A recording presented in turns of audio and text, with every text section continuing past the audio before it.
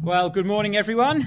It's great to be here on this sunny morning.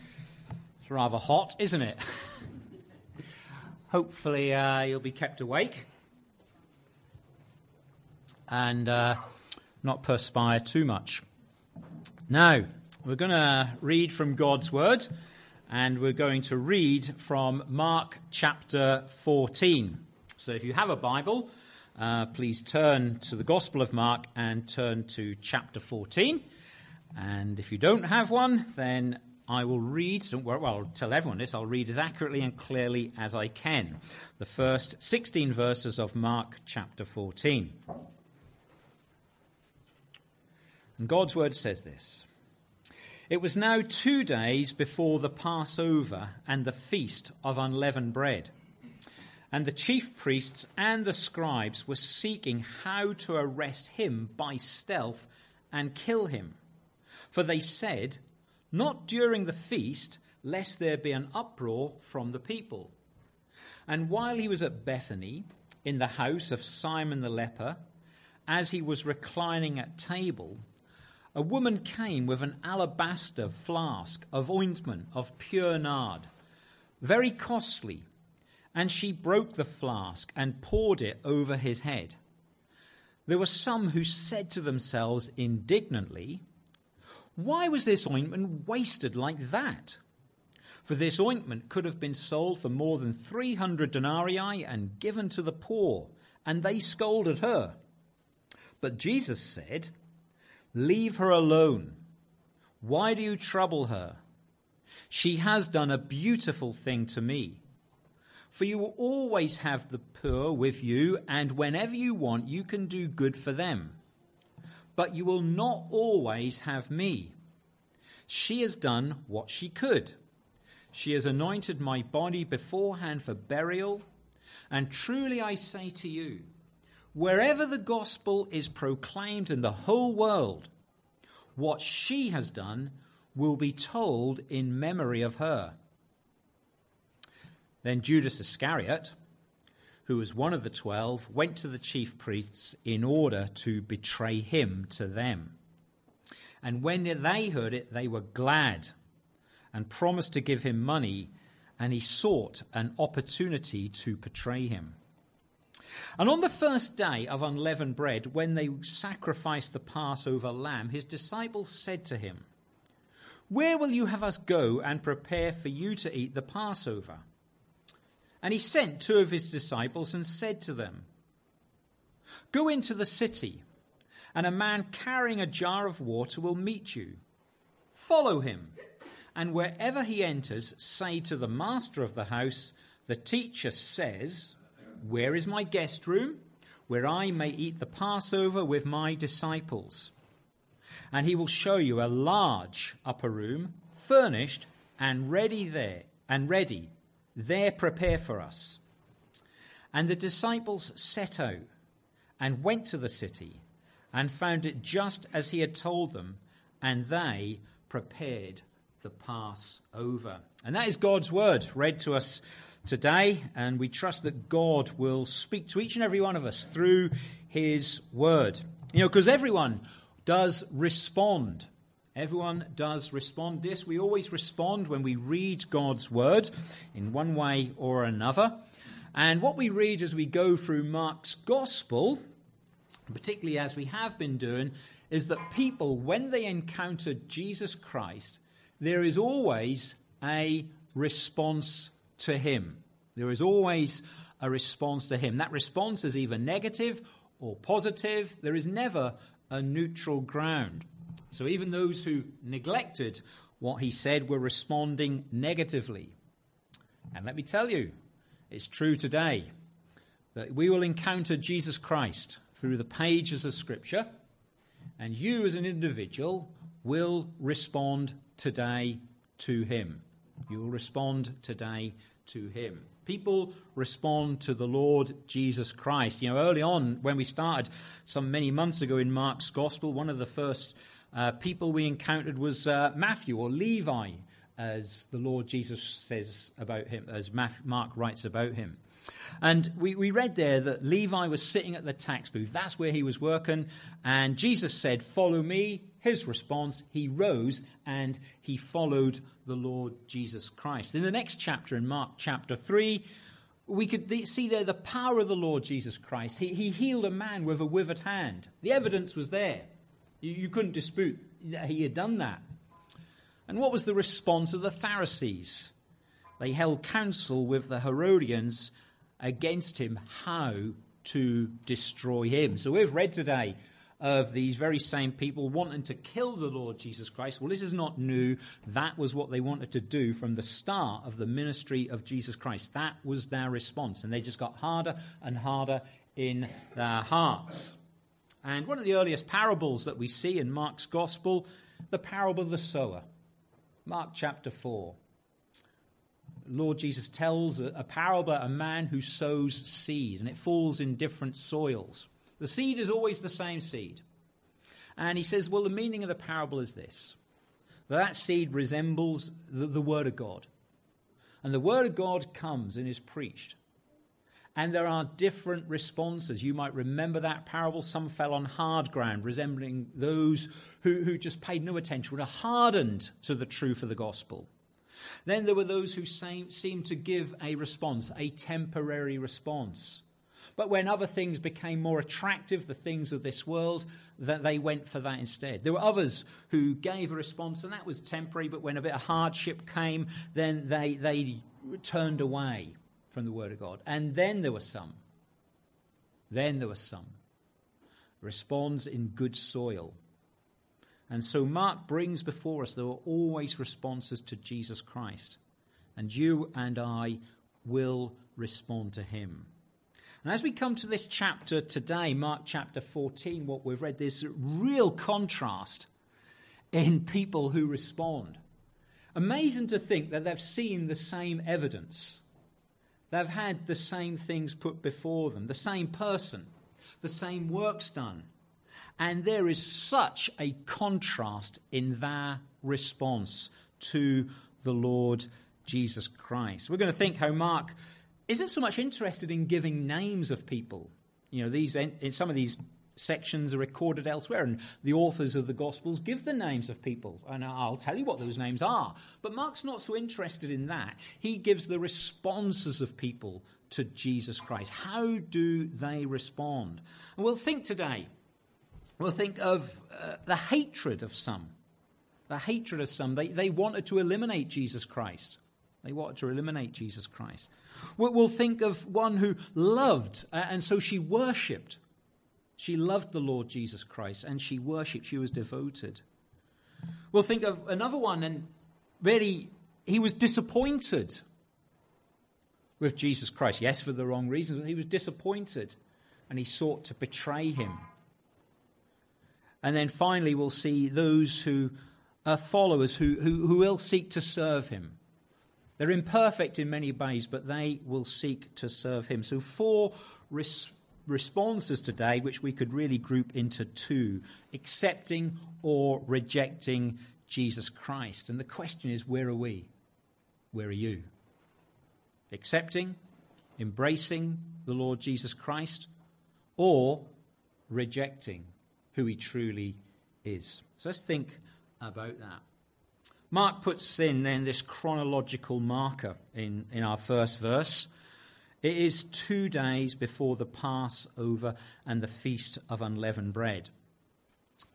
The word Passover is mentioned 5 times in Mark's Gospel. The only time it's mentioned in this section. 5 times, all in this section that we have. Mark is bringing before us the very fact that it is going to be the Passover. The Passover, for those of us who do not know or need a little reminder, as we often do, was an extremely important festival in the life of the Jewish people. They looked back and they were remembering how God had saved them as a nation. They years ago, their forefathers had been enslaved in Egypt. They were helpless. They were in bondage in slavery. And they cried out to God. They weren't a perfect people. They were a sinful people, but they were helpless. And they cried out to God, and God rescued them. And they remembered that. And God told them to remember that on this annual basis at the feast of Passover and unleavened bread. And what happened, by a little broad summary of what happened at the Passover, is that they took a lamb and they would sacrifice the lamb. Because that's what they did on the very first Passover back in Egypt. God had said there would be a judgment upon the land, upon the people. And what would happen is the firstborn son of every family would die. That was the judgment. But there would be a way to avoid that judgment. God, in his grace and in his mercy, provided, as he does, a way of salvation so that those people would not come under the judgment, would not experience the judgment hand of God. They would know the grace of God. And God says to them, take a lamb, an unblemished lamb, and you sacrifice that, you kill it. And that lamb, in fact, will serve as a substitute. Show you've sheltered under that lamb by putting the blood on the door frames. And when the angel of death comes, as he will on an appointed time, when judgment comes upon the land, when he sees this blood applied, he will accept that as a sign. And no one in that household will come under the judgment of God, because a sacrifice has been made, a substitute has been given, is sheltered under, and he will pass over. And they always remembered that. They always remember that. And so annually they were called to remember this event in the Passover. It was truly significant for them. And we're going to think today, and I might mention this a few times, that this is going to be the last Passover. It's going to be the last Passover that the Lord Jesus Christ would keep with his disciples. He was keen to keep it with them. He was eager. He was going to transform the Passover. But because at this very Passover, he would be the fulfillment of all those lambs that had been killed. The Bible tells us that the blood of lambs and goats and all that animals cannot take away our sin and deal with it. But the Lord Jesus Christ, described as the Lamb of God, would go to the cross, and he himself would take in his body the punishment for sin, so that whoever trusts in him as their Saviour will never themselves come under the punishment from God for their sin. They could look at Jesus Christ and say, he is my substitute. He has borne my sin in his body on the tree. He is my Saviour. He would be the fulfillment of all those things. He would be that lamb who would go to that cross and bear the sins of his people. You might remember right at his birth, he was called Jesus because he will save his people from their sin. There was no doubt what he would accomplish. Everything that was intended to be accomplished in his life upon this earth and his death upon the cross, he would accomplish it exactly as he intended it to do. Nothing could thwart that. Which is kind of interesting, because we see these people in their hatred, the chief priests and the scribes, who had had enough of Jesus Christ. They did not like being called they were sinners in need of a Saviour. They didn't like the fact that the Lord Jesus Christ ate with sinners. They didn't like that. And so they were so disappointed in him. They were so set against him. They refused to repent and believe the gospel that they sought to eliminate him. But you'll see it's very interesting in verse 2. They themselves, not during the feast. Not during this feast. We're not going to do it during then, because that's going to cause an uproar. There have been plenty of times when they had sought to kill him. Luke chapter 4 says they'd tried to throw him off a cliff, but they didn't.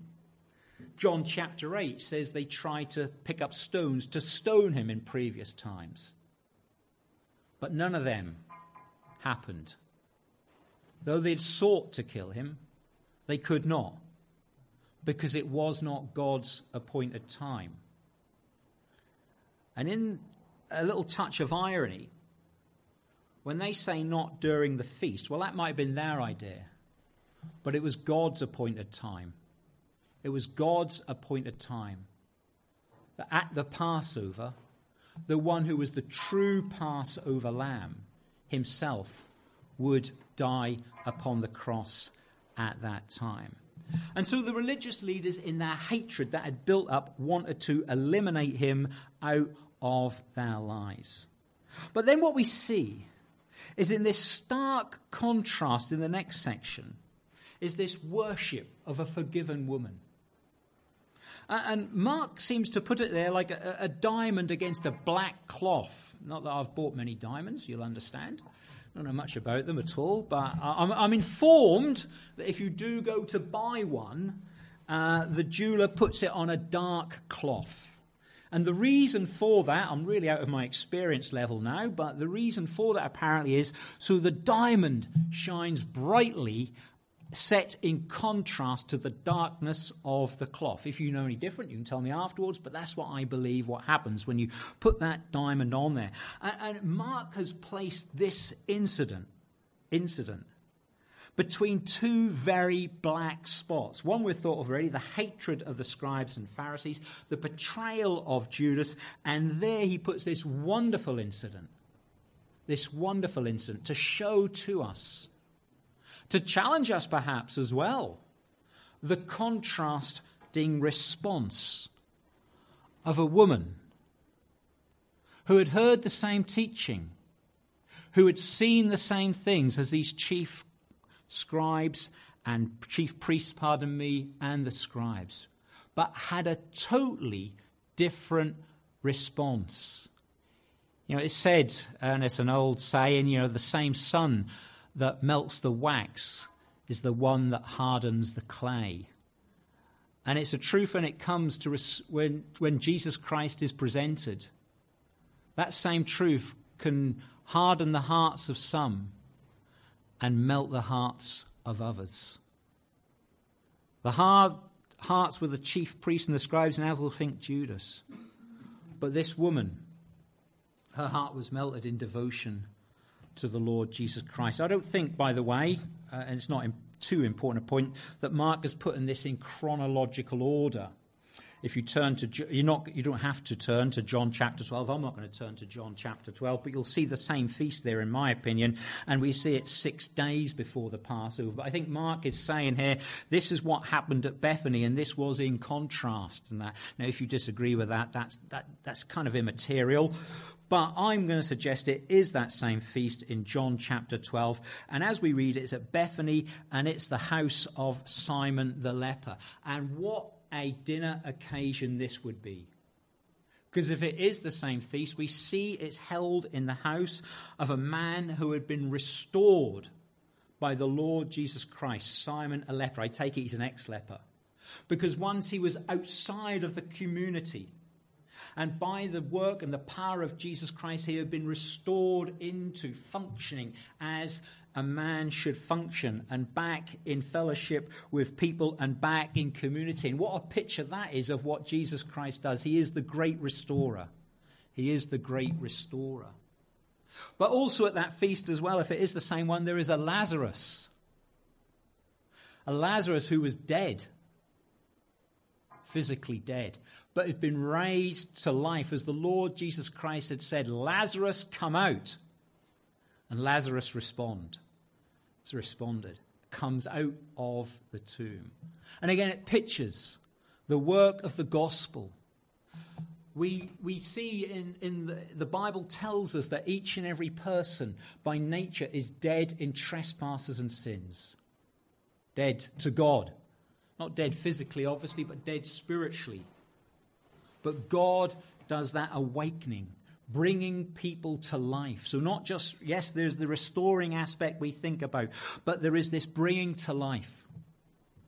And also at this feast as well, there's a Martha who serves, and there's a Mary, not given by name in Mark, but I think that's who it is, given by John. And we've read it, haven't we? There they all are gathered. The disciples are there. Simon's there. Mary, Martha, Lazarus are there. And maybe some others as well. There's some occasion. And she does something that no one else does on this occasion. She is one, if it is Mary, who has sat at the feet of Jesus Christ in other occasions and learnt from him. And she teaches us a valuable lesson today. For those of us who are believers in Jesus Christ, who are Christians, who have come to faith in him, that if we sit at his feet, so to speak, coming under the sound of his word and embracing his word, there has to be a response to him in this way. Sitting at his feet for her was not just an intellectual exercise so that she might have more facts in her mind about him. Oh, it touched her mind. The truth about Jesus Christ touched her in her head intellectually. Absolutely, it has to. But it didn't just stop there in that sense. It went down into her, and there was this heart response, as we're now going to think about. A heart response that acted out in her life. And that is how the truth about Jesus Christ should work, how the gospel should have an impact. Yes, we can understand it. I'm pretty sure Judas understood it. We'll think about him in a minute. But she responds. Did she understand that he would be crucified and that in a few days' time he would be dead? It's quite possible she did, because he'd spoken about it often enough. Chapter 8, chapter 10, we can look in Mark's Gospel. He said, the Son of God, must be treated as he is, mistreated. He must be killed, buried, and rise again. The disciples often didn't seem to get that, especially the rising again part. But you just wonder, did this woman get it? I tend to think that's highly likely. Highly likely, because Jesus says, as we're going to think about this, she has anointed my body beforehand for burial. She has anointed it for burial. She comes with this alabaster jar, a small stone flask, a slender neck. I'm sure we can picture it. So we've got kind of a bowl thing at the bottom. We've got a neck going up made of alabaster. And within this is a pint of costly perfume made of pure nard, which probably comes from India, possibly a family heirloom passed down, maybe something like that. We're not told. That's not so important. It's not important at all, really, to be honest. But it's hers. And she can do with that whatever she wants. We are told that it's worth, the contents, not the vase itself, the contents is worth 300 denarii. Now, a denarii was a day's wages. So I've sort of put this into modern terms for you. If you were paid the minimum wage for an adult in this country, then if you were working 40 hours a week, and let's assume you're going to work 50 weeks a year, because that was easier to calculate than 52, this is £24,000. £24,000 in today's money. She's holding. Wow. People used to buy me an aftershave for Christmas. My parents did, and that was when it was about £15, and now it's £60, and no one buys it, and certainly I don't buy it for myself now. I mean, that's fine. So it's brute 33 or something equivalent. So, but here we go. £24,000. And she has a choice what to do. And she sees the Lord Jesus Christ, and he is worthy of her devotion. He is worthy of her love and of our worship. I'm sure she's realizing, as a believer, she knows that it is only through him she is going to be, or she is forgiven. And her forgiveness is based upon the work that he will do at the cross. What is come out? She is saved on the basis of what he will do. And there's no other basis, no good works or anything that would enable her to be forgiven for her sin. And I do think she's understanding of that. And she breaks the neck of that jar. Now, once she breaks the neck of the jar, that's it. You know, the expensive aftershave I used to have, you could squirt a little bit and there was lots left. Or you could sometimes you get jars, you can put a cork in them, can't you? You do that. But once you break this jar, that's it. It's a once only experience. And she sees the Lord Jesus Christ and she anoints his head, Mark tells us. John says she does his feet. Now, both things can be true of the same incident, of course. You've just seen them on different aspects. So the whole room is going to be filled with this fragrant aroma. And people look on. There's this one person who has showed her devotion to the Lord Jesus Christ. There's one person who has said that he is altogether worthy of this show of devotion, of love that she had for him. Here was a person who had such love for the Lord Jesus Christ that she would put upon him something in our money which is worth £24,000. And she could have done whatever she wanted. Friends, there is a person whose heart has truly been touched in love for Jesus Christ. It's unequivocal, isn't it? No one can dispute that at all. That she loved the one who had came into this world, the one who was God, who took on flesh and came as a servant to give his life as a ransom for many, but a ransom for her. Wow. She poured out the perfume, and it was a show of pouring out her heart in gratitude and devotion to the Lord Jesus Christ. Now, none of us is going to break a jar of perfume over his head and his feet. That's impossible physically. But if we are followers of Jesus Christ, there should be acts of devotion, acts of worship that are costly to some degree, not so we might obtain salvation, but we realize all that he is. That he is the only Saviour, and he is worthy of worship. If our worship and our devotion and our service costs nothing, then we need to question, don't we? Are we really loving him? Are we really devoted to him? It's interesting to read the response. It's sad to read the response, isn't it? There's the response of those present. It's wasted. Wasted. Wow.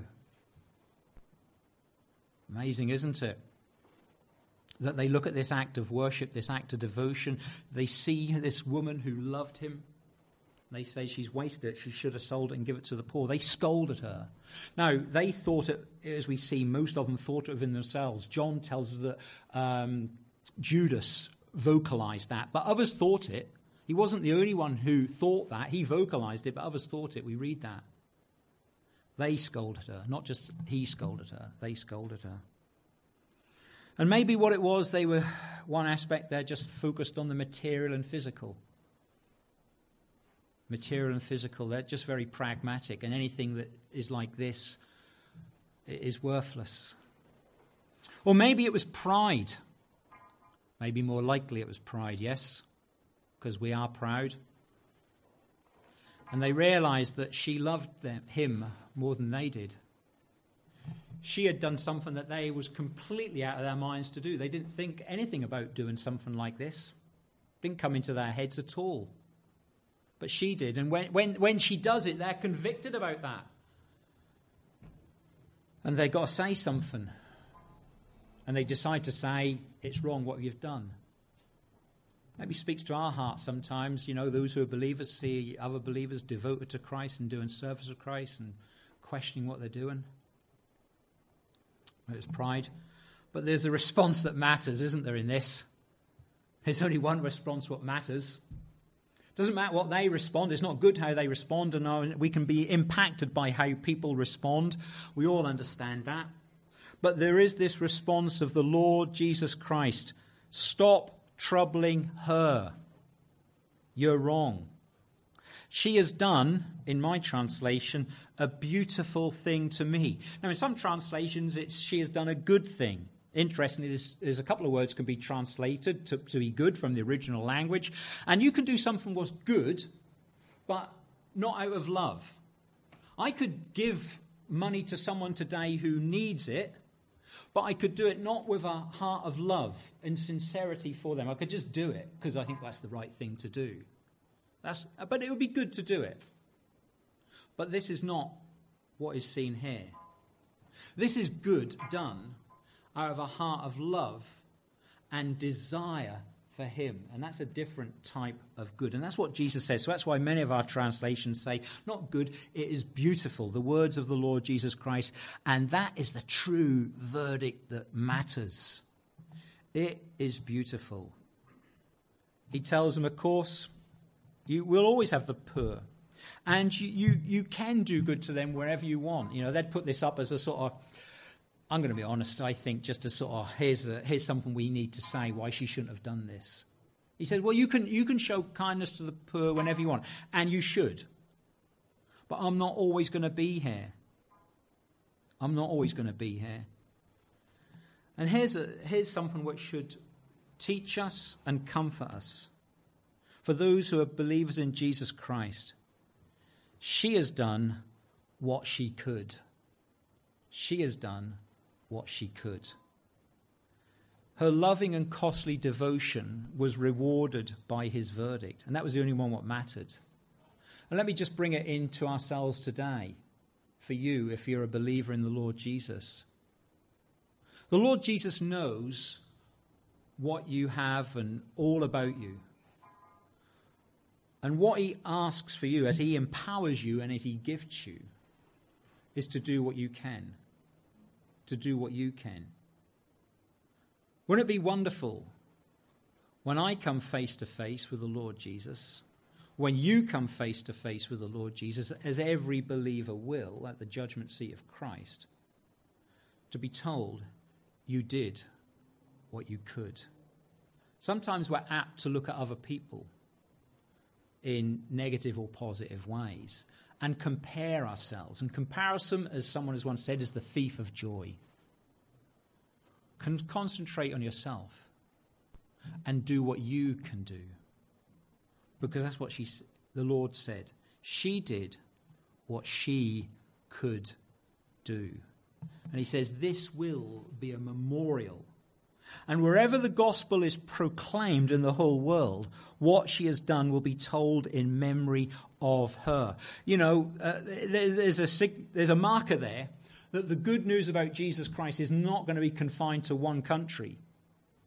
The Lord Jesus Christ is saying here, this message about me, this good news about me, this good news about salvation is going to go for the whole world and is for the whole world to hear. And wherever it is preached, she will be known. That's what we're doing today. But you know, then we see the darkness again after this loving act of devotion. And there's Judas. He'd been with the Lord Jesus Christ for 3 years. He had seen the miracles. He had heard the fantastic teaching. The evidence was all before him. But Judas was in this for himself. He was in this for himself. In this case, he was in it for money. And the Lord knew that. He was a thief from the treasury, taking money. But he was in it for himself. We can say the principle was this. Judas, something else meant more to him than Jesus. And when he could get that something else, he was willing to betray or walk away from Jesus. Now, of course, that boils down in today as well. No one knew, except the Lord, that Judas wasn't genuine. Didn't know that. And can I just bring before you as well that today it's possible to be amongst those who are genuine.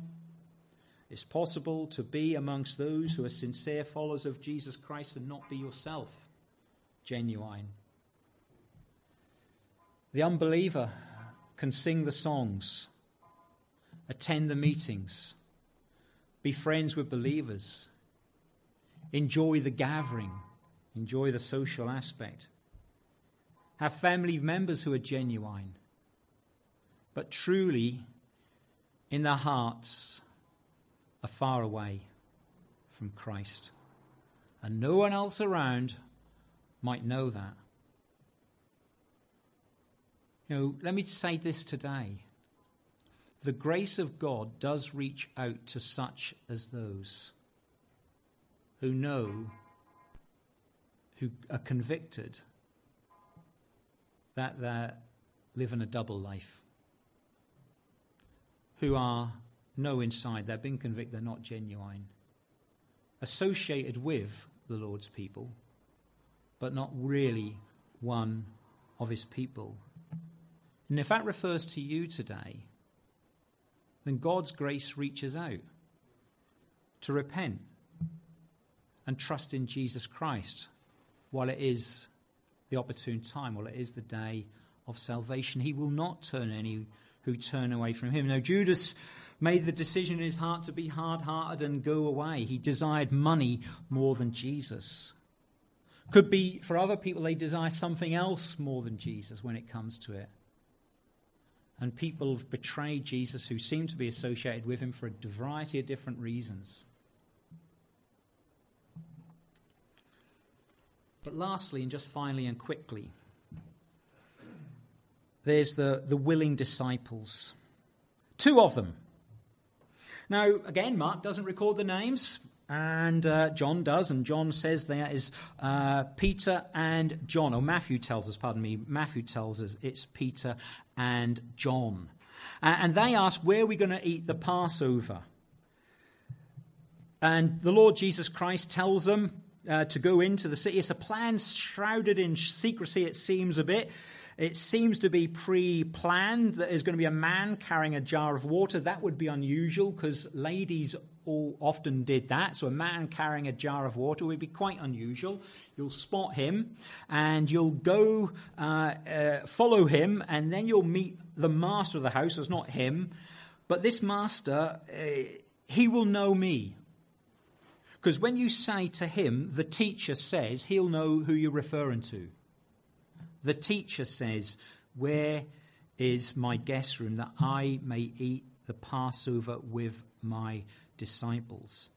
And these willing disciples, Peter and John, and even up to this point in their walk with Jesus Christ, had made quite a few mistakes. John at one time and his brother had sort of asked for to be high places in the kingdom. They had also suggested at one time that fire might come down from heaven and burn up a village of Samaritans who had turned from Jesus Christ. Not good. And Peter had even said to the Lord Jesus Christ, you're not going to go to the cross. That shouldn't be in the plan. They'd made big mistakes. But you know what encourages me, and perhaps should encourage you if you're a believer, is this, that they could still serve, even though they'd made huge mistakes. And they go into Jerusalem, they find the guest room, and they prepare it. The word prepare is 3 times in this passage. They prepared, they made ready, verses 12, 15, and 16. But what is really interesting, in God's plan, as I've said already, Jesus would eat this Passover, this last one, with his disciples. Nothing was going to thwart that. This would be the last Passover, really, that anyone would need to eat. Because then, after this, the next day, he's going to be crucified. At the Passover feast, as we'll think next week, he changes the Passover of the old covenant, marked by the shedding of lamb's blood, into the new covenant. This is my body given for you. This is my blood. Drink this in remembrance of me. Drink the cup, pardon me. He would be the fulfillment of all of that. And those willing disciples did what they could to prepare the Passover for him. But he did what only he could do to prepare a place for them. He would say, I go to prepare a place for you. And when he goes to the cross, takes the punishment for sin, he is making it prepared that anyone who trusts in him can be in a right relationship with God and be in a place in heaven. They prepared, but he would make the greatest preparation of all. And so we ask, how are you responding to the Lord Jesus Christ?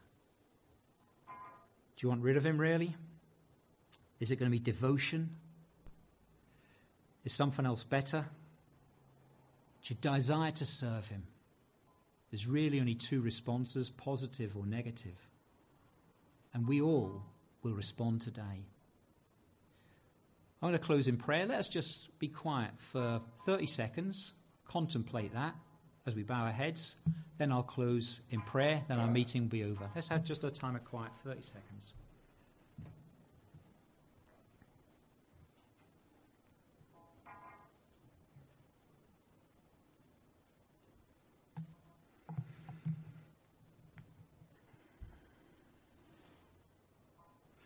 Our God and our Father, we bow in your presence now.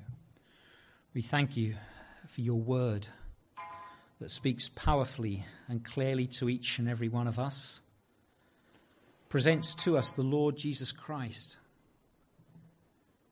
And Father, we're thought of those today and we're thought of different responses.